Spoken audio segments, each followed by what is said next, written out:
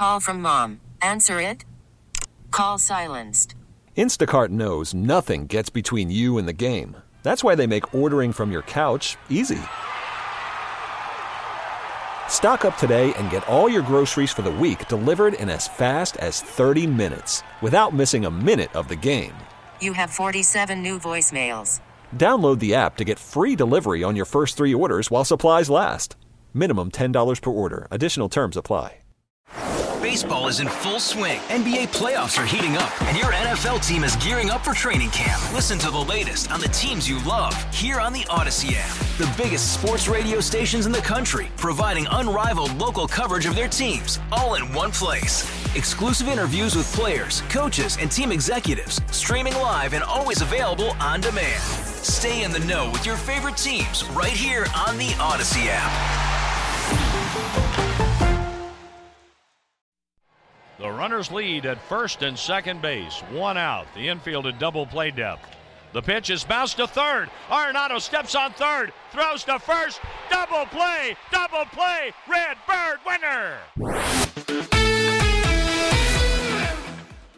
That's right. A Redbird winner last night. That's what makes John Rooney a great broadcaster in this difficult last-place season. It sounds like they're in the World Series. We're joined now by Tom Ackerman at the Newbold BMW Toyota Sports Desk. Good morning, Tom. Good morning, Scott. Well, yeah, you got to have a little fun. You got to have a good time, especially when things aren't going well. The Cardinals pick up a great win yesterday. Great call. Well, what were your takeaways from the game? Terrific play there at the end by Nolan Arenado. Terrific pitching performance by Steven Matz. After Matz came in, the Cardinals bullpen was able to hold, and JoJo Romero in a tough situation. Looks like Al Roboski out there with his getting himself psyched up, lefty, and gets the job done, and the Cardinals pick up a win. I mean, everything that happens from here on out is a precursor to 2024, and we continue to monitor what this team will look like. And, you get excited when you can see good performances out of the team, knowing full well that you're not going to be one of the teams in the postseason, but also the fact that 29 teams are going to go home disappointed this year. One team's going to win it, and everyone else is going to have to rebuild for next year. And as much as I hate it, I've accepted the fact that the Cardinals have to start now, and I'd rather be in the position of building right now than pretending like this team is going to win the World Series. I mean, that even if they had gone on a hot streak, I'm not sure they're a team that can contend with the pitching that they have. So the Cardinals' number one project in the offseason is to add 3 starters. I think they will absolutely go after that and learn their lesson and try to win with a great rotation. It's going to cost them in terms of trades and money, but I think they can pull it off. In the meantime, you have to look at what you have now. And what the Cardinals have now are some players who are competing to get the eyes of not only the Cardinals, but other teams if they get traded, and show what they can do. And I think that makes these games intriguing from that standpoint. I mean, it's Major League Baseball. It's the St. Louis Cardinals, and they have some good young players also who are developing right before our eyes. Well, tell me a little bit about JoJo Romero. What do you know about him? He's lefty reliever, good reliever. I think somebody who could jump right into the closing situation if he needed to, as he did yesterday. Veteran, he's been around. Cardinals acquired him from the Phillies last year. And I think he has emerged as a big part of the bullpen next year. I think he's a keeper. Now, he dealt with some injuries. He also pitched in the World Baseball Classic for Mexico. So, he's thought of very highly as somebody who can pitch in big situations. And now that he's healthy and he's shown what he can do, I'm glad that he's part of it. Well, Cardinals Nation is certainly talking about Adam Wainwright after the dismal performance he had last out, and he had a dismal performance before that. So what do you think the Cardinals should do for the rest of this season with Wainwright? Well, I'll tell you what they should do, and I'll tell you what I think they're going to do. I think what they should do is put him in the best position to get his 200th win and not start him anymore, because the Cardinals, when they we've seen it over and over again now, when he goes out there and starts, he's getting blown up. I think the best path to 200 wins would be to use an opener like a Zach Thompson, who did this just the other day. He can start the game, you build a lead, you put Wainwright in there, and you get him, in the fourth or fifth inning, get him eligible to win the game, and then you stack those wins. In the end, and I don't think anybody cares how you got the 200 wins. You got the 200 wins. Now, Adam's not going to like that. He's going to want to start the game because he's got a lot of pride, and because he's done this his entire career. So what I think is going to happen is that they'll continue in this lost season in the standings, but with confidence from him that he's still healthy and can do this, that they're going to continue to start him. But we'll see what Ollie Marmol says on Sports on a Sunday Morning later today. That sounds good. I know you're a big college football guy. What do you have your eye on in terms of the local teams this year? I like Mizzou's defense a lot. I think Mizzou's defense is going to be very, very good, one of the best in the SEC. I just don't know if their quarterback situation is clarified. That concerns me a little bit. I like their offense and the way their array of receivers are talking about this offense. It sounds like they're going to have a number of targets to throw to. I just don't know who's going to throw it. Is it going to be Garcia? Is it going to be Horn, the young prospect? Or is it going to be the incumbent Brady Cook from St. Louis? And if it's a variety of quarterbacks, I guess it's okay, but I'd like one to take it and run with it.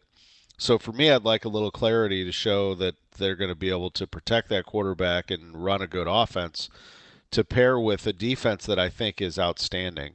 I really do. Now, I mean, outstanding. I mean, the SEC outstanding defense would be like an Alabama or a Georgia. I think that they're the second tier, but I think it's a really good defense. I do think that the SEC is a different level of talent, and I don't think they're one of the better teams in the SEC. But I do think that they can compete. One of the biggest barometers will be if they can get through their first two games, the K-State game on September 16th.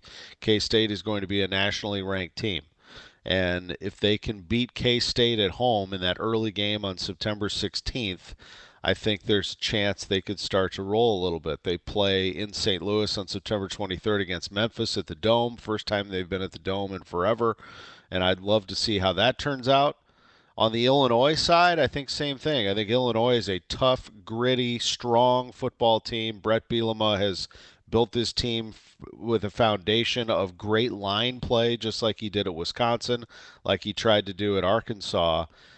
And they don't know who their top skill player will be at quarterback. I think that's, will they have great quarterback play? I don't know. I don't know if they will or not. So I think those are a couple of questions. But I think they're both very talented, Mizzou and Illinois. And I think they'll both be bowl teams. I don't know if they can overtake some of the better teams in their conference, though. Well, on that same subject of college football, I can't even keep up with who's going where next year in terms of the conference alignment. But overall, what's your assessment of what's happening? Well, I mean, I'll tell you, it's right now you've got the Big Ten has acquired 4 Pac-12 teams. They've acquired USC, UCLA, Oregon, and Washington. And those schools aren't going to be in there this year, but they will be in the near future. And then the Pac-12 is also close to losing Cal and Stanford to the ACC.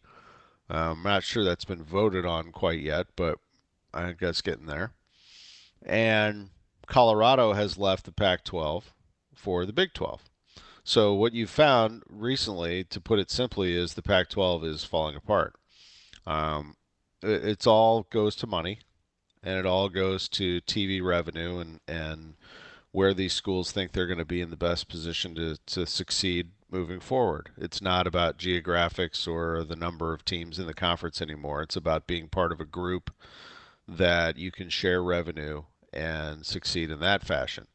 So it's, like anything else, money, the college football and college sports are a lot different than they were 50 years ago or even 40 or 30 or 20 years ago. The money is crazy big, and TV contracts are huge, and they are, the more people watch and the more people spend on it, the bigger it gets. And now the NIL money, players are going to get paid. It's a business. It's a big business.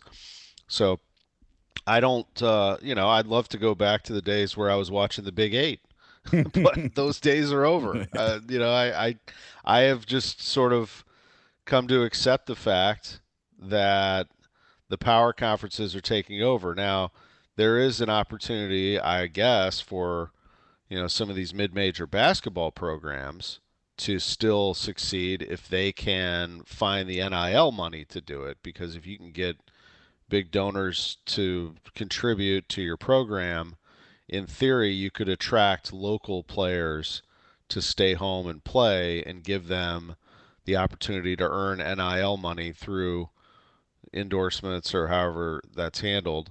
And you could have a big basketball star still play for the local team. I don't know in football, however, if that really helps any of those teams. Football is a different animal. I mean, you got to have a lot of players to have a great football team. Well, how about Damar Hamlin taking the field yesterday for the Bills after months after almost dying on the field? We all remember that. Man, it's remarkable that he's been able to get to this point. And I would think the mental aspect of it is probably the hardest. Yeah, it's amazing, really. Watching him, it was emotional actually watching him run out onto the field yesterday. I did that story, as you know, at 7:15 about his game against the Colts. He drops the guy for a loss on a 4th and 1. He ends up with 3 or 4 tackles, plays 2+ defensive series. It's awesome. It really is. And yeah, think about, and it's one thing to be out there playing, but to understand what just happened. These guys are just different.